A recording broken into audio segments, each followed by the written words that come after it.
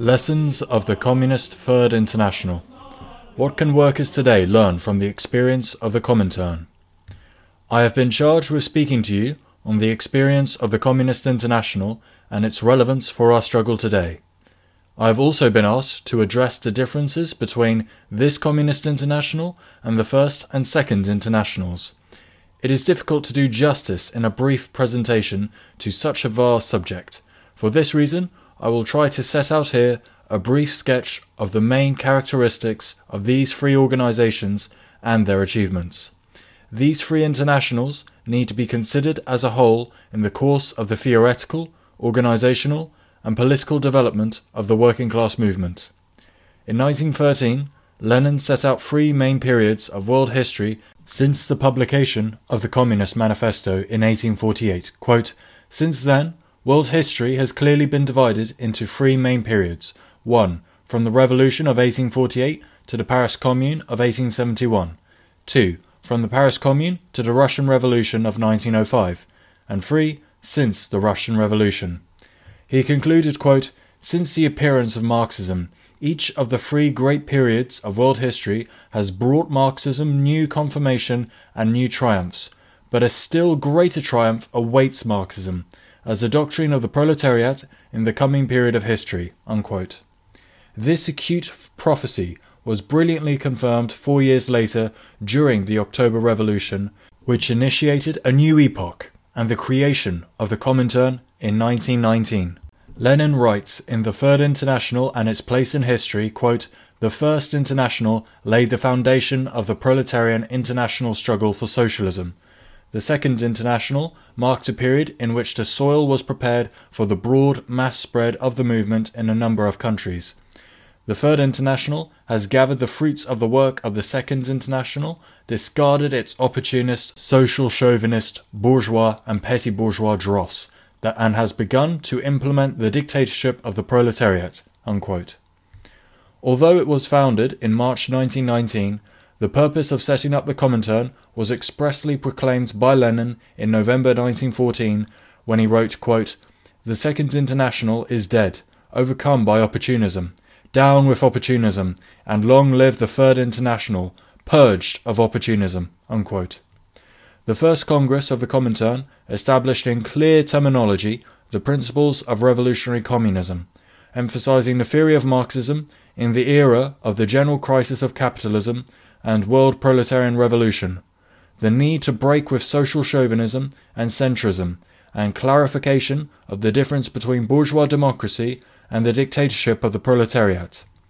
The Second Congress of the Comintern adopted the famous 21 conditions for admission into the Communist International. These included breaking with reformism, social pacifism and centrism, strict control over parliamentary groups, the need to ensure that the party press was subordinated to the party, consistent activity within mass organizations, support for national liberation movements, unconditional support for all Soviet republics against counter-revolutionary forces, democratic centralism and iron discipline within the organization, a combination of legal and illegal work, propaganda and agitation among the armed forces, work in the rural areas, periodic purges of membership, and the acceptance of the obligatory nature of the decisions of the Comintern. Contrary to the Second International, the Comintern undertook the consistent objective of uniting the workers of the whole world without distinction of colour or race. Quote, "The Communist International breaks for once and for all with all the traditions of the Second International, for which, in reality, only people with white skin exist. The task of the Communist International is to liberate the workers of the whole world. In its ranks, the people of white, yellow and black races, the workers of the world, are fraternally united." Unquote. The importance of the Second Congress can be seen from the fact that it adopted the constitution and rules of the organization, as well as formulating theses on a vast number of important questions, including parliamentarism, syndicalism, the agrarian question, the national and colonial question, and the role of the Communist Party. As we have seen, Lenin's conditions for admission to the Communist International were very strict. The International, just like any country's Communist Party, had to be kept free of opportunism, and each of these parties had to struggle unreservedly to win the working class for proletarian revolutionary politics. Until 1914, it was possible for various opposing tendencies, from the Fabians to the Bolsheviks, to be part of a single international. It had always been possible to treat erroneous and opportunist tendencies as nevertheless tendencies within the working class movement. The War of 1914, and even more so the October Revolution, had the effect of placing these tendencies on opposite sides of the barricades. When Henderson applauded the execution of the legendary James Connolly in the British Parliament, when Scheidman and Noske murdered Karl Liebknecht and Rosa Luxemburg in Germany, when Russia's Mensheviks and socialist revolutionaries took the side of Kolchak and Denikin's White Guards in order to wage war against the October Revolution, it would have been particularly ridiculous to treat social democracy as merely an erroneous tendency in the working class movement and seek unity with it. Social democracy had converted itself into an open agent of the bourgeoisie and a self-confessed enemy of the revolutionary proletariat, and it was as such that it had to be treated and confronted, i.e. as a mortal enemy of the working class. Nevertheless, this does not in any way mean forcing out mass organisations that take a reactionary line, nor does it constitute an absolute ban on dealing with or compromising with the class enemy under any circumstances whatever. Lenin himself, who insisted on extreme revolutionary purity within the Revolutionary Party and the Revolutionary International, had no problem in doing business with a reactionary if this could prove useful or contribute to advancing the cause of the proletariat. Here is what Lenin had to say concerning the question of reaching an agreement with the French monarchists in 1918. Quote, "When the German imperialist robbers in February 1918 threw their armies against a defenceless, demobilized Russia, which staked its hopes on the international solidarity of the proletariat before the international revolution had completely ripened, I did not hesitate for a moment to come to a certain agreement with the French monarchists. The French captain, Sadoul, who sympathized in words with the Bolsheviks, while in deeds a faithful servant of French imperialism, brought the French officer, de Lubersac, to me. I am a monarchist. My only purpose is the defeat of Germany, de Lubersac declared to me. That goes without saying, I replied, but this by no means prevented me from coming to an agreement with Lubersac concerning certain services that French officers, experts in explosives, were ready to render by blowing up railway tracks in order to prevent the advance of German troops against us. This is an example of an agreement, of which every class-conscious worker will approve. We shook hands with the French monarchist, although we knew that each of us would readily hang his partner, but for a time our interests coincided. To throw back the rapacious advancing Germans, we made use of the equally rapacious counter-interests of the other imperialists, thereby serving the interests of the Russian and of the international socialist revolution. In this way, we served the interests of the working class of Russia and other countries. We strengthened the proletariat and weakened the bourgeoisie of the whole world. We used the justified practice of manoeuvring necessary in every war, of shifting and waiting for the moment when the rapidly growing proletarian revolution in a number of advanced countries has ripened. And despite all the wrathful hollowing of the sharks of the Anglo-French and American imperialism, despite all the calumnies they have showered upon us, I would not hesitate a single second to come to the same kind of agreement with German imperialist robbers should an attack upon Russia by Anglo-French troops demand it." Unquote.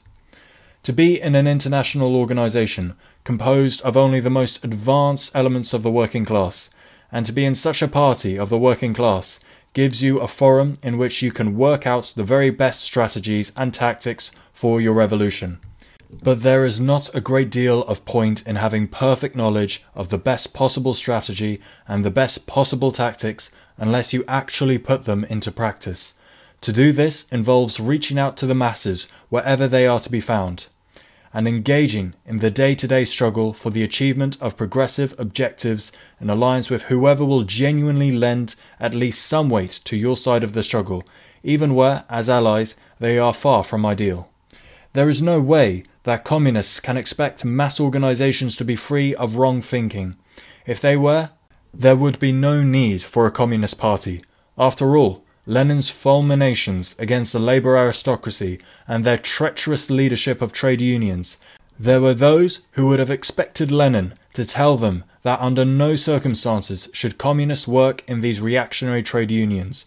But in his book, Left-Wing Communism, An Infantile Disorder, Lenin thoroughly disabused them of these idiotic views. Quote, "In countries more advanced than Russia, a certain reactionism in the trade unions has been and was bound to be manifested in a far greater measure than in our country, in the West. The craft union, narrow-minded, selfish, case-hardened, covetous, and petty bourgeois labour aristocracy, imperialist-minded and imperialist-corrupted, has developed into a much stronger section than in our country.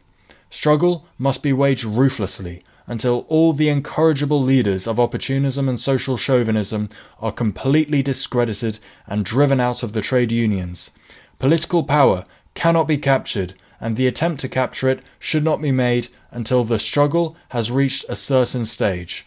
We are waging a struggle against the labour aristocracy in the name of the masses of the workers, and in order to win them over to our side, we are waging the struggle against the opportunist and social chauvinist leaders in order to win the working class over to our side.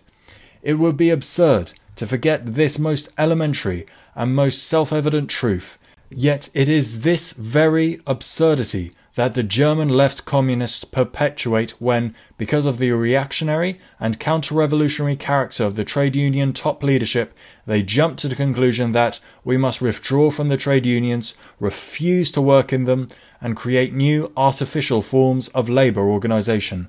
This is so unpardonable a blunder that it is tantamount to the greatest service communists could render to the bourgeoisie." Unquote. Contrary to the myths spread by social democracy and other agents of the bourgeoisie, the Comintern and the communist parties, taken in isolation, while adhering firmly to the principle of communism and combating opportunism, have always borne in mind the need to create a broad united front in the struggle to overthrow capitalism. During its third Congress in 1921, the Comintern did all it could to press for the formation of a united front of all working-class organisations, something that was contemptuously rejected by the Social Democrats of the Second International. Similar efforts were made throughout the period preceding the rise of fascism in Germany in 1933. After having deserted to the camp of the bourgeoisie in 1914, social democracy turned itself into a counter-revolutionary tendency, which, at every stage, at every crucial juncture, was faced with a choice: either take the side of the working class or that of the bourgeoisie. Unfailingly, it chose the latter. There are those who today condemn the Comintern, and especially Joseph Stalin, for having followed a sectarian line vis-à-vis the question of social democracy, distancing itself from the latter and thus facilitating the victory of fascism in Germany. In support of their condemnation, they habitually quote the statement made by Stalin in September 1924, when he said, quote, "Social democracy objectively represents the moderate wing of fascism," unquote, as well as the analysis made by the 10th plenum of the Executive Committee of the Communist International, ECCI, in July 1929, according to which, in some countries, social democracy had acquired the character of, quote, "social fascism, which was increasingly serving the bourgeois as an instrument for paralysing the activity of the masses in the fight against this fascist dictatorial regime," unquote. The Comintern reached this correct conclusion after the Social Democratic Prussian government of Braun and Severing banned the historical working-class 1st of May demonstration in Berlin and shot workers who had dared to demonstrate and defy the ban. British communist Rajani Palme-Dutt affirmed that the use of the term, quote, had as its manifest objective to draw a parallel with the use by Lenin of the term social chauvinism to describe the degeneration of the social democratic leadership during the First World War and identifying it as social chauvinism, unquote, adding nevertheless that, quote, there were defects in making this parallel which made its use somewhat inappropriate, unquote. Nevertheless, he continued by saying, quote, in some countries, some sections of the social democratic leadership came to have very close ties with fascism, unquote. He continued by giving examples cited below of the close ties between the social democratic leaderships of Hungary, Belgium, and Finland on the one hand, and the Nazis on the other. On the basis of what he has just written, he concluded, quote, therefore, in view of the fact the behaviour of the most powerful sections of the extreme right wing of social democracy, it was justifiable to say that it was acting as a parallel instrument of the bourgeoisie alongside fascism to rain blows on the militant working class and paralyse the fight of the working class against fascism, unquote. And he added, in his usual manner, quote, nevertheless, the use of this term was a political mistake, unquote. This is typical of Palme-Dutt's discussion method, according to which it is on the one hand impossible to deny that the characterization of social democracy as social fascism was correct, but yet on the other hand that it has to be admitted that to so describe it was a mistake. As an objective intellectual and a communist, Palme-Dutt manifestly considered that the Comintern's analysis was correct. At the same time, being subjected to heavy pressure by Khrushchevite revisionism, he was obliged to denounce this correct characterization. Our opinion is totally confirmed in various sections of Palme-Dutt's book. For instance, on page 212, he wrote, quote, the basic line of the social democratic leadership was collaboration with capitalism, tolerance of the government of fascist paramilitary and extra-legal organisation, the banning of organisation for the defence of the militant working class, and directing the principal offensive, including a police offensive, against the left. Further on, he continued by saying that at the very time that the seriousness of the growing fascist menace was beginning to manifest itself, the communists were the first to, quote, advocate unconditionally, time and time again, as from the summer of 1932, a united front of the working class, both at the leadership and base level, of social democrats and communists, for the purpose of preventing the fascist offensive. It was the social democratic leadership who refused the united front, unquote. In April 1932, Severing declared, quote, the Social Democratic Party is strongly inclined to see Mr. Hitler's Nazis share government responsibility, unquote. And Vorwärts, the party organ, was writing in the same newspaper, quote, it is a feature of political perspicacity to allow the Nazis to come to power before becoming a majority, unquote. Only the communists opposed this line and wrote in their newspaper, Rot Fan, on the 28th of April 1932, quote, we will do everything possible to close to Hitler the path to government, unquote. Nevertheless, the communists, being in a minority, were impotent to prevent the rise to power of the fascists on their own. There is no doubt that social democracy collaborated with imperialism in facilitating the fascists' rise to power. Clara Zetkin was absolutely right when, in her presentation on fascism, presented in July 1923, to the Extended Executive Committee of the Communist International, she said, quote, historically, fascism is a punishment of the proletariat of Western and Central Europe for having failed to pursue the revolution initiated in Russia, unquote. German social democracy suppressed by armed might the German proletarian revolution of November 1918, murdering its leaders Karl Liebknecht and Rosa Luxemburg. It went on, as we shall see, to do everything possible to put obstacles in the way of the revolutionary struggle and to frustrate every attempt to build a united front that might have been able to prevent the Nazis from coming to power.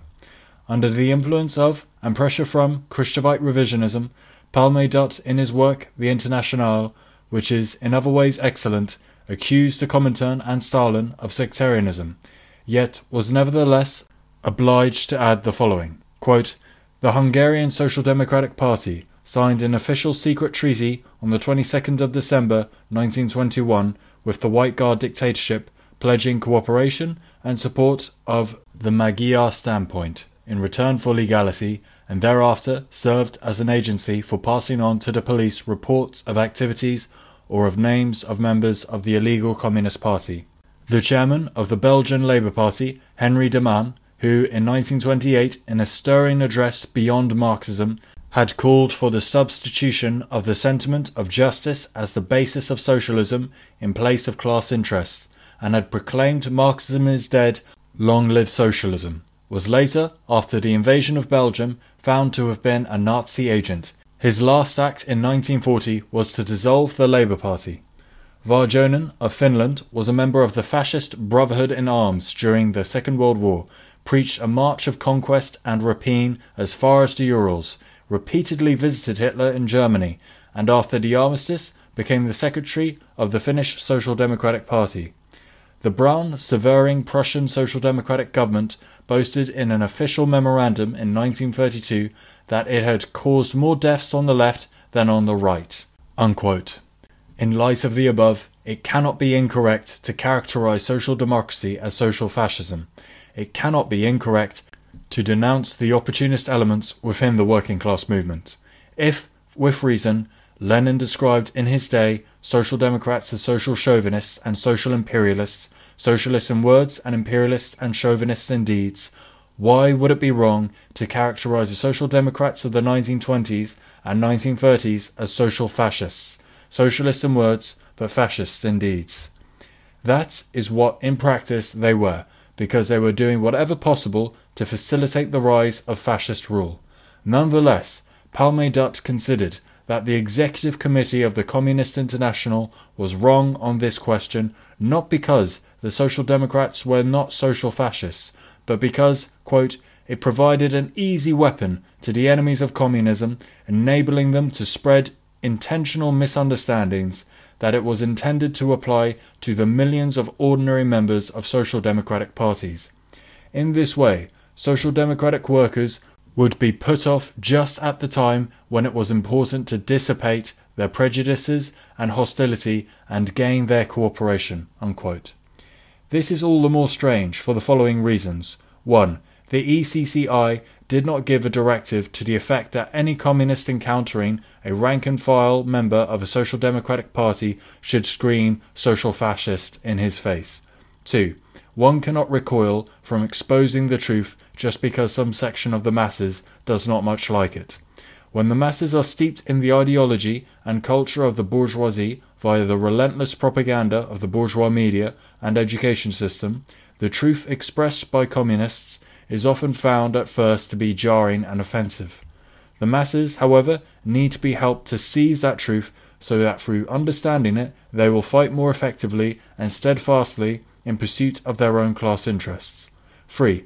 It was precisely during this same Congress in 1928, during which the Communist International supposedly got it wrong by defending the leftist slogan of class against class, that the attention of the working class was called to the dangers of fascism and war, and to the need to organize a mass of workers from every possible organization against these dangers.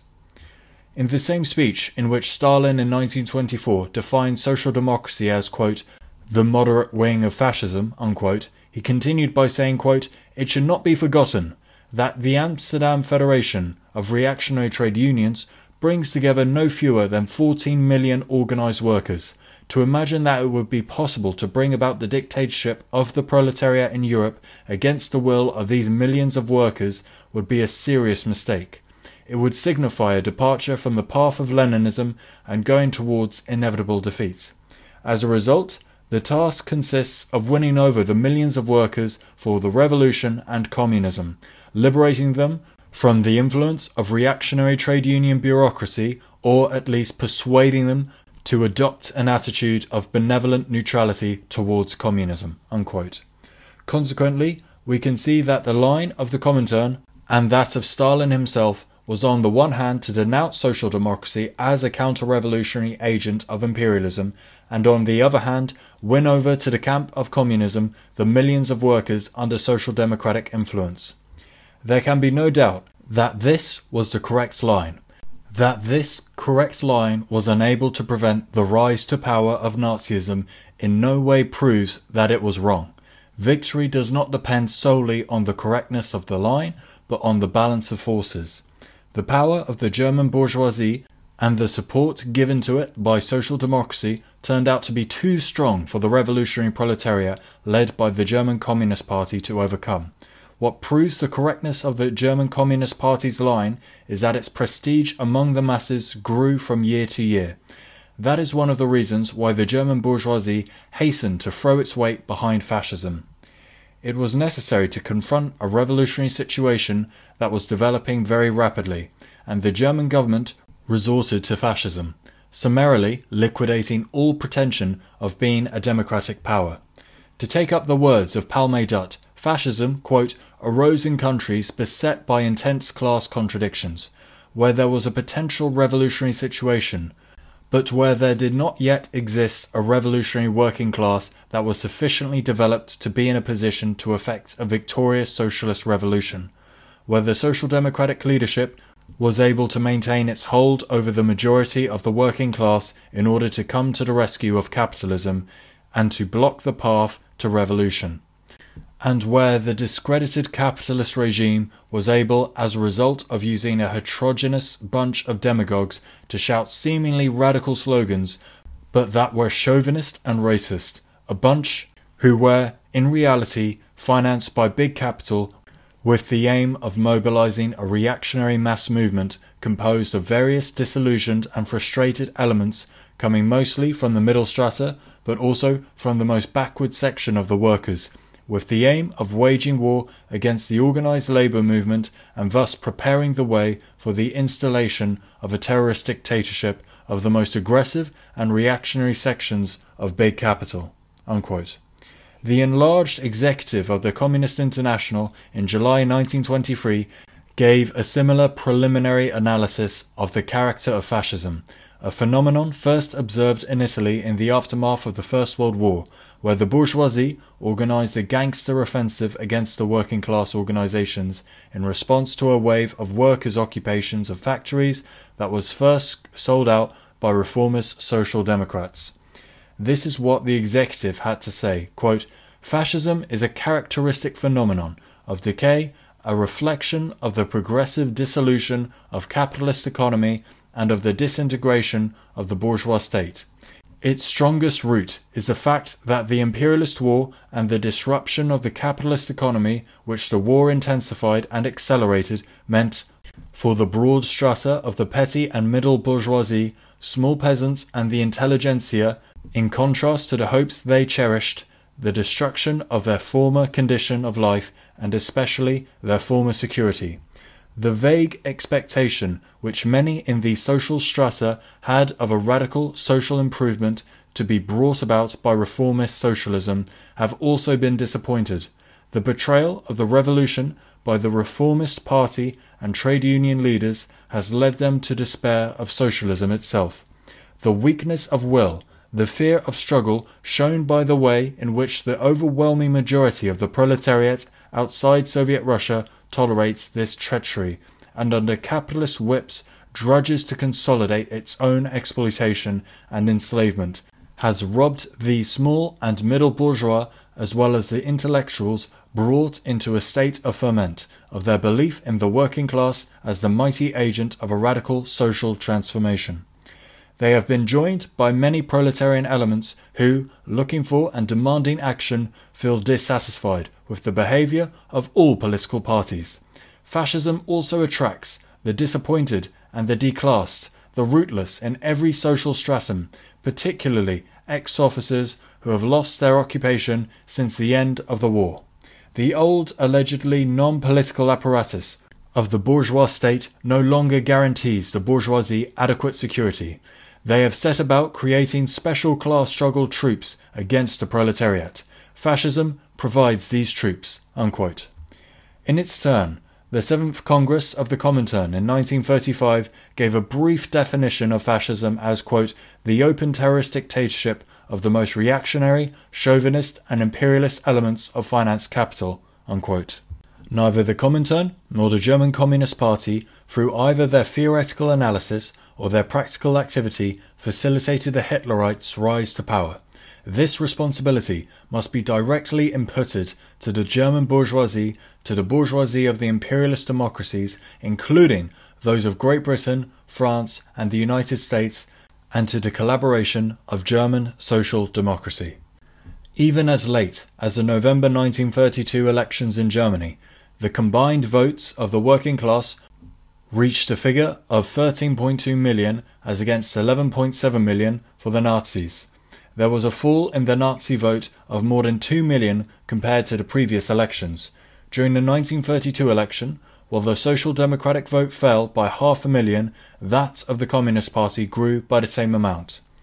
The signs of a fall in the electoral chances of Nazism and of a rise in those of the Communist Party alarmed the German bourgeoisie, which led via President Paul von Hindenburg to Hitler being hauled up from above into power, even though the Nazis had no parliamentary majority.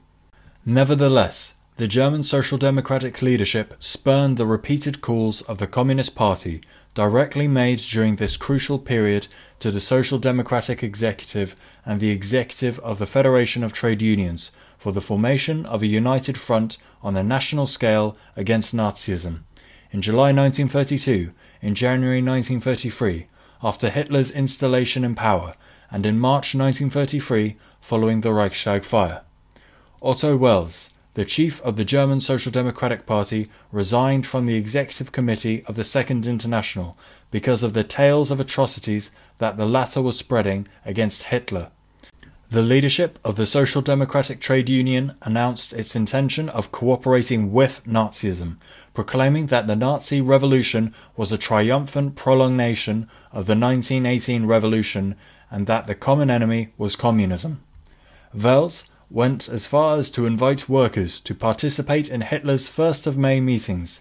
On the 17th of May 1933, the whole of the Social Democratic Party in the Reichstag, the communist leaders had been jailed, voted in favour of a government resolution and joined in a unanimous acclamation in honour of Hitler.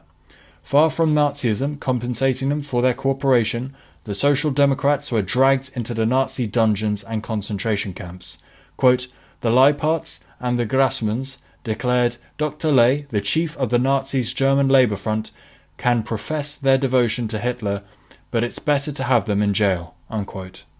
On the occasion of the 20th anniversary of the October Revolution, Georgy Dimitrov declared, quote, "The historical line of division between the forces of fascism, war and capitalism on the one hand, and the forces of peace, democracy and socialism on the other hand, has become realized in attitudes toward the Soviet Union, and not the formal attitude towards Soviet power, but rather the attitude towards the Soviet Union that is pursuing its actual existence for the last 20 years. Unquote.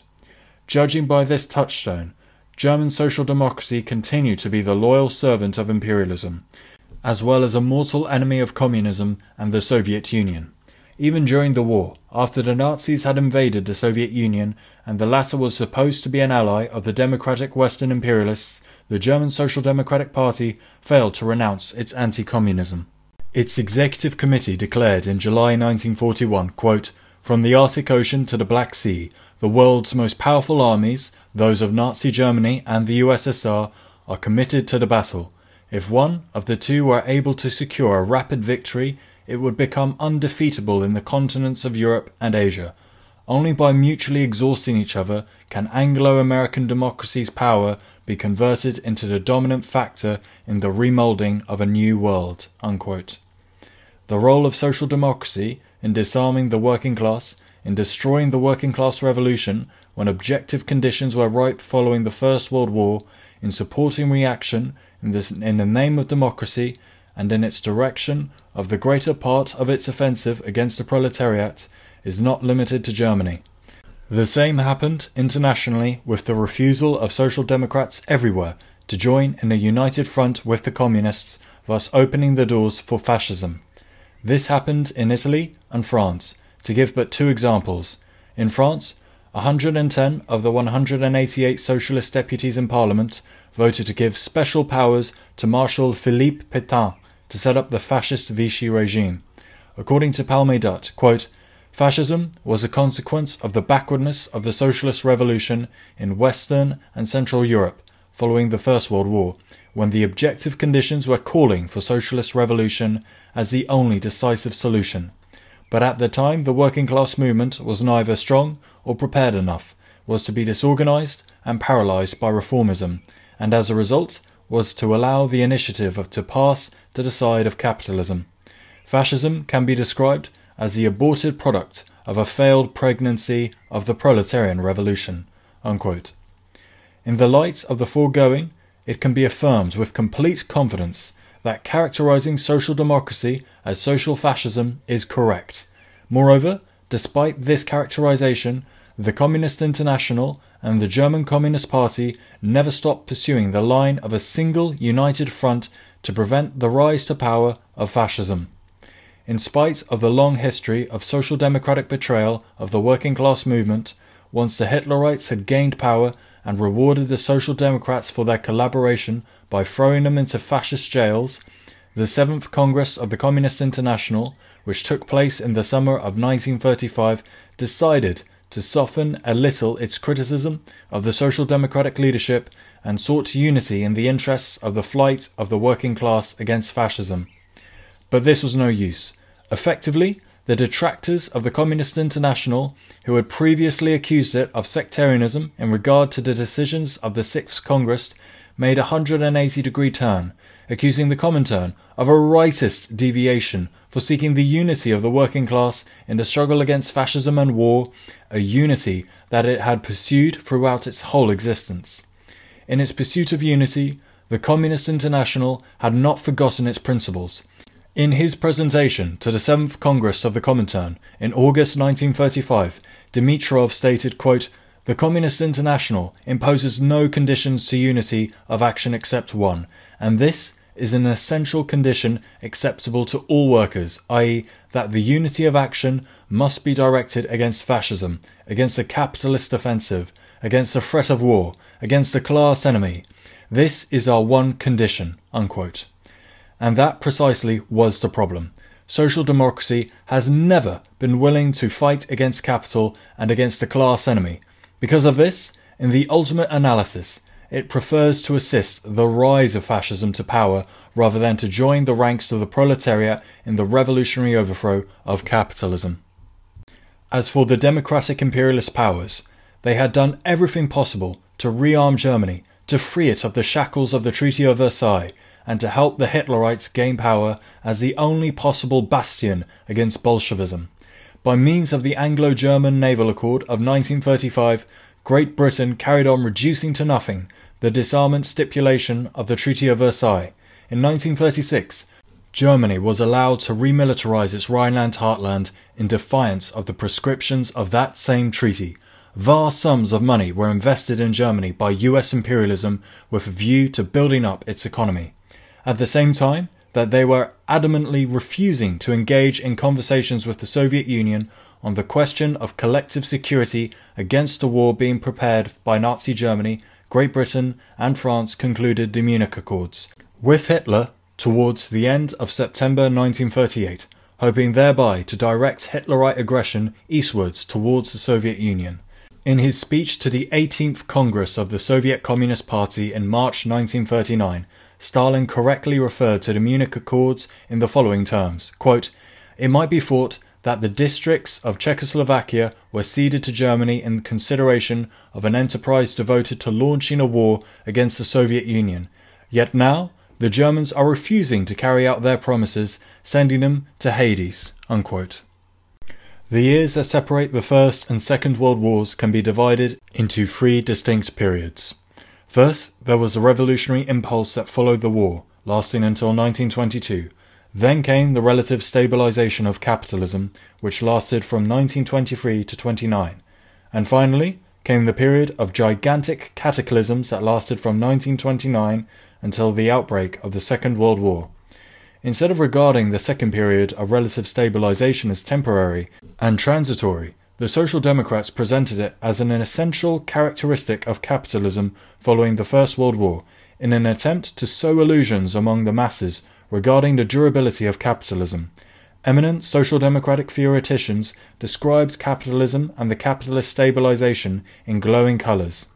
Rudolf Hilferding, one of German social democracy's main theorists, declared at his party congress in Kiel in 1927, quote, "We are in a period of capitalism when, as a whole, it has overcome the period of free competition and the sway of the blind laws of the market, and we are arriving at a capitalist organization of the economy, at an organized economy," unquote.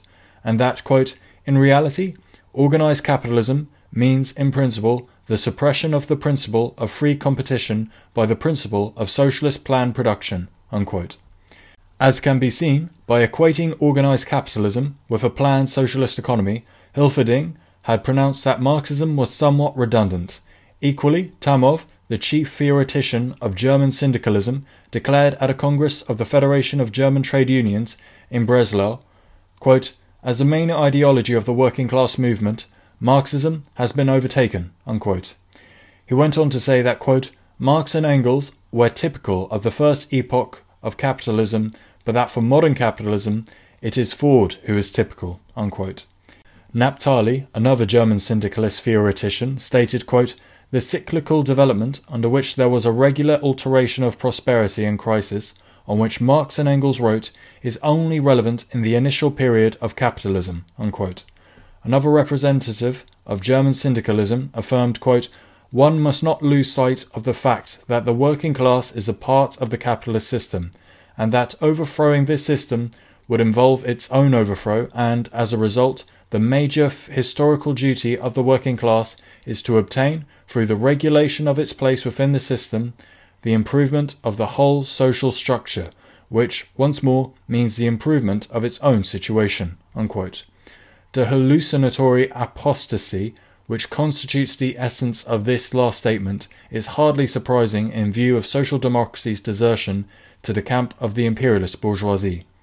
The views quoted above, with their tender faith in the permanence of capitalism, were by no means exclusive to German social democracy. These illusions, these expressions of backtracking, were common to all parties of the Second International during the period of stabilization that preceded the crash. Emile van der Velde, the leader of Belgian social democracy, in the course of welcoming the Bankers' Manifesto of 1926, expressed the opinion that the concepts of finance capital and of social democracy converge. Quote, "The language of the Financiers' International is not very different to that of the Socialist International," unquote. In Great Britain, the Labour Party and the trade union leadership did everything they could to promote the superiority of Ford over Marx. By contrast, with these illusions of the parties of the Second International, the Comintern had already analysed and given evidence of the transitory and precarious nature of the period of relative stabilisation, and of the arrival of a new period, the third, i.e. the period of gigantic cataclysms. Quote, "This third period, in which the contradiction between the development of the productive forces and the contraction of the markets becomes particularly acute, will give rise inevitably to a new series of imperialist wars, which will inevitably lead, via the continued development of the contradictions within capitalist stabilization, to a capitalist stabilization that will become each time more precarious, and to a severe intensification of the general crisis of capitalism. In the final instance, the contradictions within the development of capitalist stabilization lead inevitably to the present period of stabilization, which is going to evolve into a period of gigantic cataclysms," unquote.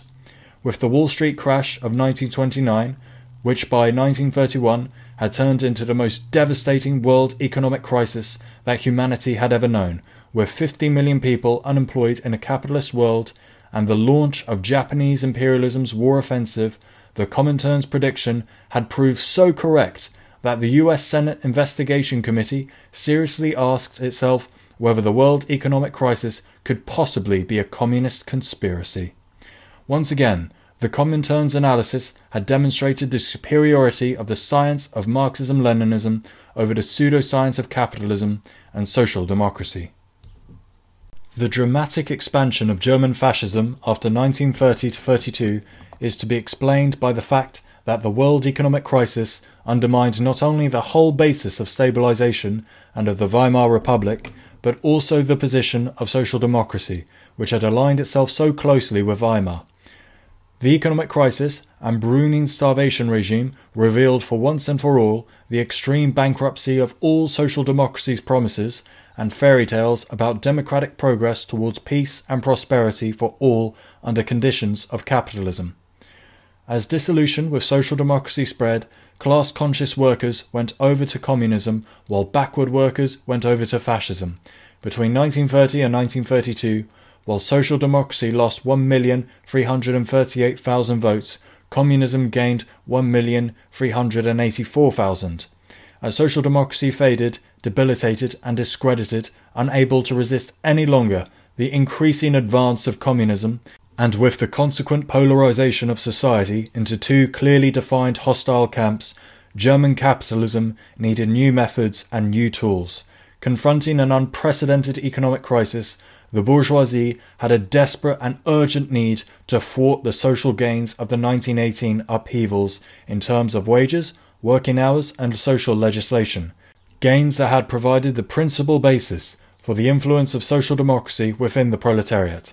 In place of these concessions, rested in the early years of revolution, capitalism determined to subject workers to economic pain.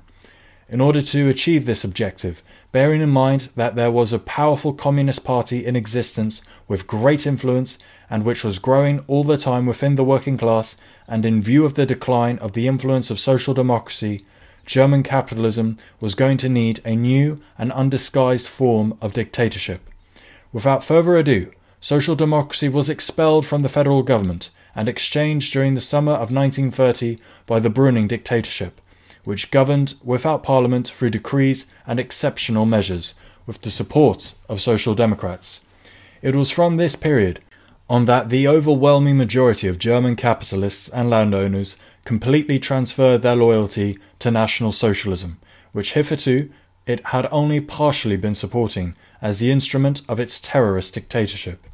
If social democracy had been prepared to ally itself with communism with a view to forming a common front of resistance to the hunger offensive of Brüning's dictatorship, it is perfectly reasonable to suppose that the capitalist offensive could not have succeeded. But in the name of the politics of the lesser evil, social democracy supported the Brüning dictatorship's hunger decrees and its attacks on workers. By acting in this way, it was reinforcing capitalism, debilitating the workers' front, and disorganizing the proletarian ranks, thereby making it a plaything of fascism. This disorganization of proletarian forces during the critical period from 1930 to 32 meant that the initiative and discontent generated by hunger and unsatisfied basic needs, which would normally have strengthened the proletarian camp, instead strengthened that of fascism. The obstinate refusal by social democracy to cooperate with the communists opened the way for the victory of fascism by making it impossible to create the united front of the working class that would have been the only chance to beat the Hitlerites. The attitude of social democracy arose directly from its line of class collaboration with the bourgeoisie and its confidence in the bourgeois state, a line in which it persisted even under the conditions of the dictatorship under Hindenburg, Brüning and von Papen, declaring them to be the lesser evil. On the contrary, these forms of dictatorship were simply preparing the ground for the complete victory of fascism and the destruction step by step of the resistance of the working class. When their work was done, they handed over state power to the Hitlerites. Hindenburg was installed as president, with the support of social democracy. Less than a year later, he had appointed Hitler as chancellor, and even after the Hitlerite victory, social democracy refused to oppose the Nazi regime for the following reason: it had taken power by legal means, and was therefore a lesser evil than an illegal Nazi terror. Consequently, it can be seen that the work of weakening the resolve of the working class to resist was carried out not by fascism, but by social democracy. With the 1929 crash and the depression that followed it, it became clearer than ever that the imperialist countries were being propelled towards a brutal confrontation. The relative stability of capitalism had given way to a period of gigantic cataclysms. The First World War had not solved any of the contradictions between the different capitalist countries. Apart from its failure to gain control of colonies and markets, Germany was burdened by the heavy weight of war reparations and was searching greedily for an opportunity to satisfy its desire for vengeance against rival imperialist powers. At the same time, all the imperialist countries were united in their hatred of the Socialist Soviet Union. With the rise of fascism in Germany, the whole world was involved in the development of an extremely complicated situation. While the Soviet Union tried to ensure that the imperialist powers would not unite to wage war against it, the supposedly democratic imperialist countries did everything possible to direct German aggression against the Soviet Union. In pursuing this policy, Great Britain and France, and to a lesser extent the United States as well, refused to take seriously Soviet efforts to ensure collective security against the imminent aggression of the Nazis. The Munich Accords between Britain, France, Italy and Germany in 1938 demonstrated to the Soviet Union in a palpable manner that the imperialist democracies were going to do everything to push Nazi Germany to attack her. The Soviet Union turned their tables on this plan by signing the German-Soviet Non-Aggression Pact in 1939, which left the Germans free to attack Poland, a country within the sphere of French and British influence, thereby obliging Great Britain and France to declare war on Germany. The Soviet Union signed a non-aggression pact with Germany with the aim of gaining sufficient time to be able to reinforce its defences. As far as the Nazis were concerned, they concluded the pact because they knew that the Soviet Union would be a tough nut to crack. As a result, they wanted to subdue other countries, adding to German resources those of all the victims of their aggression for when at the right time they would embark on war against the Soviet Union. Starting with Austria, Czechoslovakia and Poland, the Nazis proceeded to conquer almost all of Western Europe, with the defeat of France in 5 weeks in the spring of 1940 and with the expulsion of the British Expeditionary Force at Dunkirk. Hitlerite Germany had become the owner of Europe and was ready to invade the USSR. This attack materialized on the 22nd of June 1941. Encouraged by their victories in Western Europe, the Hitlerites believed that Soviet resistance to the fascist hordes would dissolve in 6 weeks. They were to be painfully disabused. Already in 1934, with the Hitlerites in power in Germany and the reactionary Western imperialist circles publicly speculating about a war to be launched by Germany and Japan against the Soviet Union, Stalin, addressing the 17th Congress of the CPSUB, issued a word of advice to the bourgeoisie about the consequences of such a war in unequivocal words as follows, quote, "The bourgeoisie should be in no doubt that numerous friends of the Soviet working class in Europe and Asia will do everything possible to deal a blow in their oppressors' rear if they launch a criminal war against the fatherland of the working class of all countries. And let not those bourgeois gentlemen reproach us if some of those governments, which are so close and so appreciated, and are today happily in power by God's grace, might not be there by the end of the war. It is difficult to doubt that such a war against the USSR would lead to the complete defeat of the aggressors, to revolution in numerous European and Asian countries, and to the destruction of the bourgeois and landlord governments of those countries." Unquote.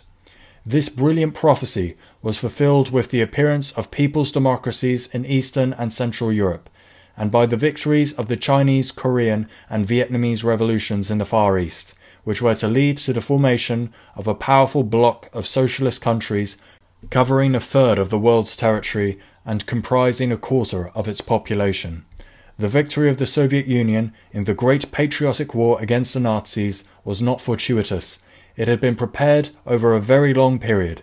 In his address to the First General Conference of Executives of Soviet Industry in February 1931, Stalin explained why it was not possible to slow the pace of industrialization in the Soviet Union.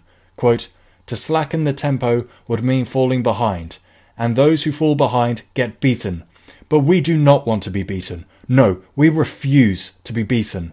One feature of the history of old Russia was the continual beating she suffered because of her backwardness. She was beaten by the Mongol Khans. She was beaten by the Turkish Beys.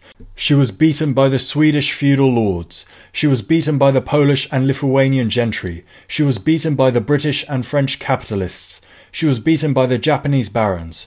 All beat her because of her backwardness, because of her military backwardness, cultural backwardness, political backwardness, industrial backwardness, agricultural backwardness. They beat her because it was profitable and could be done with impunity.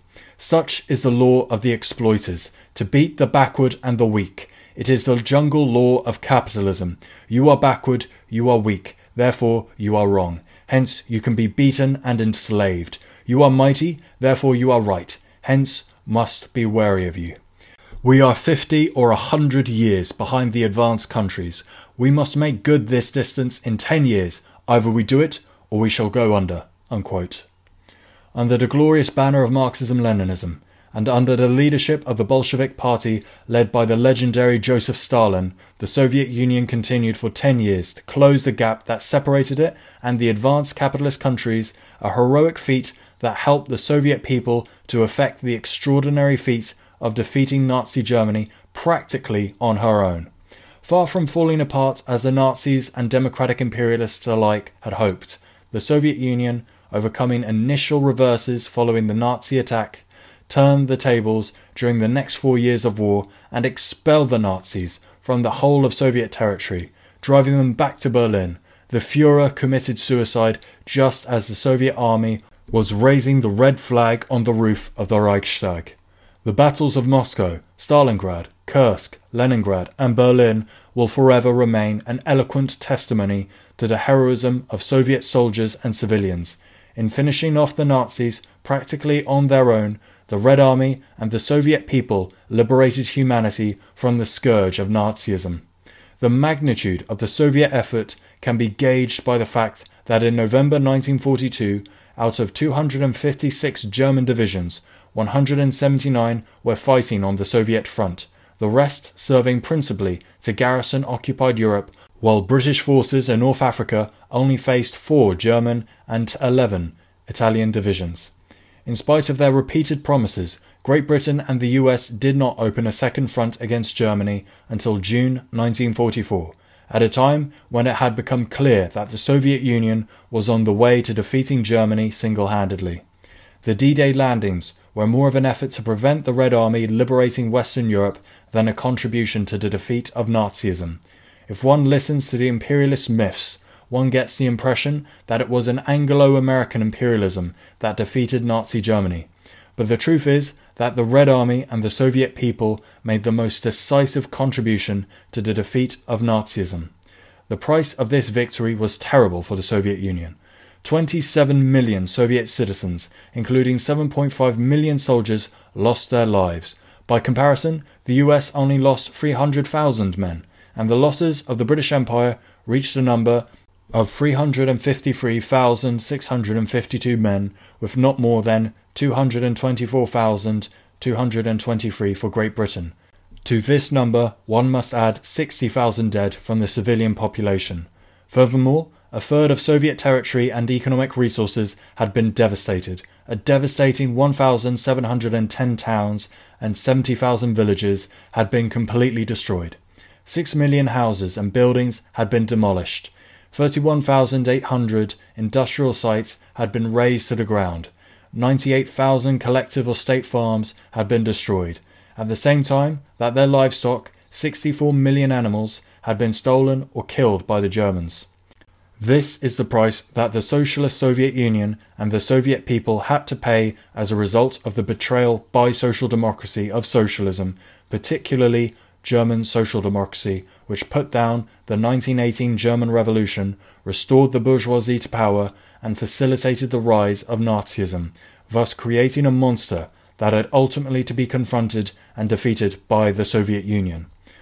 Hardly had the Soviet Union finished fighting the Nazis than it found itself facing another war, the Cold War, launched by US imperialism with the full support of social democracy, which joyfully joined in with imperialism's fight against the USSR and the other countries of the socialist camp. The history of the Free Internationals, which we have briefly reviewed above, demonstrates clearly that our movement advanced with giant steps so long as it has remained faithful to the principles of Marxism-Leninism and proletarian internationalism. It equally demonstrates that it suffered serious losses when it departed from those principles. In his speech to the 17th Party Congress in January 1934, Stalin, after raising the question, "To what does our party owe its superiority?" continued by way of an answer, quote, "To the fact that it is a Marxist party, a Leninist party, to the fact that in its work it has been guided by the teachings of Marx, Engels, Lenin, that there can be no doubt that as long as we remain true to these teachings, while we possess this compass, we will achieve success in our work. Yes, comrades, our successes are due to the fact that we have worked and fought under the banner of Marx, Engels, Lenin. From this, the conclusion, we must remain true to the banner of Marx, Engels, Lenin." Unquote. The successes of the First and Third Internationals and the collapse of the Second can only be explained by the fact that while the First and Third Internationals had adhered perfectly to the banner of Marxism, the Second had distanced itself from it, had sold itself to class collaboration and discredited itself completely. Drawing lessons from this, we must make an effort to be loyal to the banner of Marxism, the banner of Leninism, and the teachings of Marx, Engels, Lenin, and Stalin. The Comintern was dissolved in June 1943 because it had fulfilled its historic mission and attained its objective. In view of the maturity acquired by the communist parties in the different countries, the growing complexity of the international situation, and of the struggle in the different countries individually, it cannot be doubted that the considerations of maintaining the anti-fascist front on a world scale did much to influence the decision to dissolve the Comintern. There was nothing shameful about this. At that time, the preservation of the Soviet Union was extremely important, not only for the Soviet people, but also from the point of view of the whole of humanity. In this context, and especially in the light of the fall of the USSR in 1991, thanks to 3 decades of Khrushchevite revisionist betrayal, one cannot resist recalling the following words of Stalin at the 7th enlarged plenum of the Executive Committee of the Comintern, during his controversy with the counter-revolutionary left Trotskyist opposition in the CPSUB. Quote, "What would happen if capital succeeded in smashing the Republic of Soviets? There would set in an era of the blackest reaction in all the capitalist and colonial countries. The working class and the oppressed peoples would be seized by the throat. The positions of international communism would be lost." Unquote. It is clear now that the Soviet Union has disappeared, that the blackest period of reaction has commenced, that the working class and oppressed peoples have been effectively seized by the throat, and that imperialism is recolonizing the oppressed nations. The peoples of the former Soviet Union and the peoples of the East European democracies have been reduced to hunger and poverty. The working classes of the Western imperialist countries are subject to constant attacks. Anglo-American imperialism has launched a predatory war of Hitlerite dimensions against the peoples of Iraq and Afghanistan. If, as a result of the collaboration between the democratic imperialist countries and the Hitlerite fascists, the USSR had been eliminated at the beginning of the 1940s, this period of black reaction would have commenced 60 years earlier, with incalculable, painful consequences for people of the world. This is why one cannot superficially condemn the leadership of the Soviet Union for having approved the dissolution of the Comintern. Nevertheless, it is important to remember that while the leadership of the CPSUB was the most prestigious party of the international communist movement, continued to be revolutionary, as it undoubtedly was during Stalin's lifetime.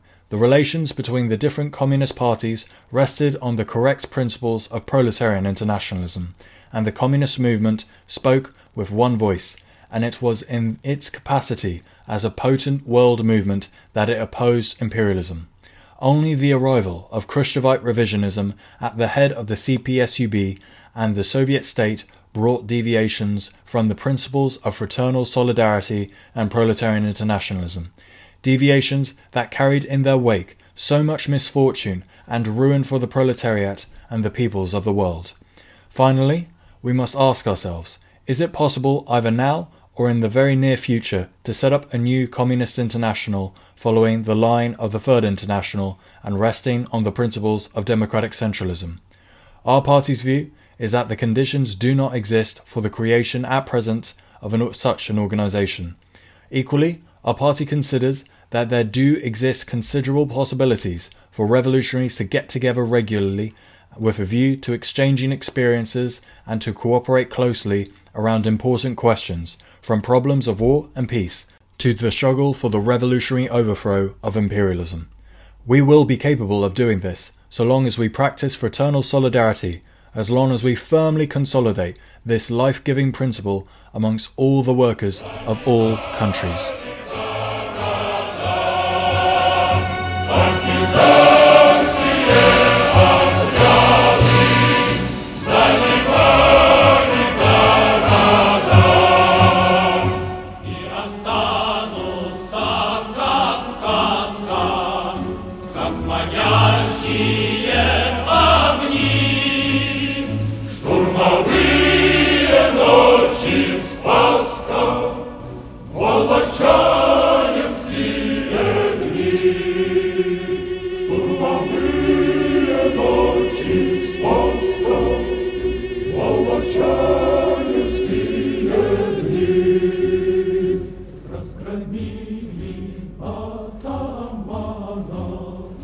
Разогнали воевод, и на Тихом океане свой закон